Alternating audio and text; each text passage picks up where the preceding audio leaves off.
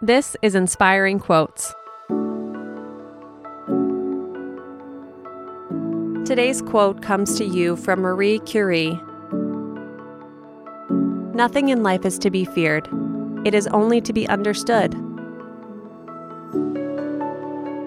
Marie Curie is known for her work in radiation and radioactivity, so much so that her scientific breakthroughs won her 2 Nobel Prizes.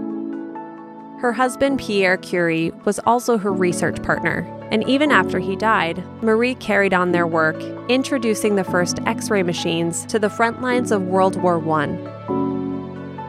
This quote first came from Marie after she discovered that her long-term exposure to radiation had given her leukemia.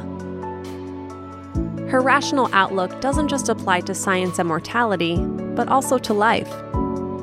If we approach the unknown without fear, we're more likely to gain understanding we didn't have before. Have an inspiring day, and we'll see you tomorrow.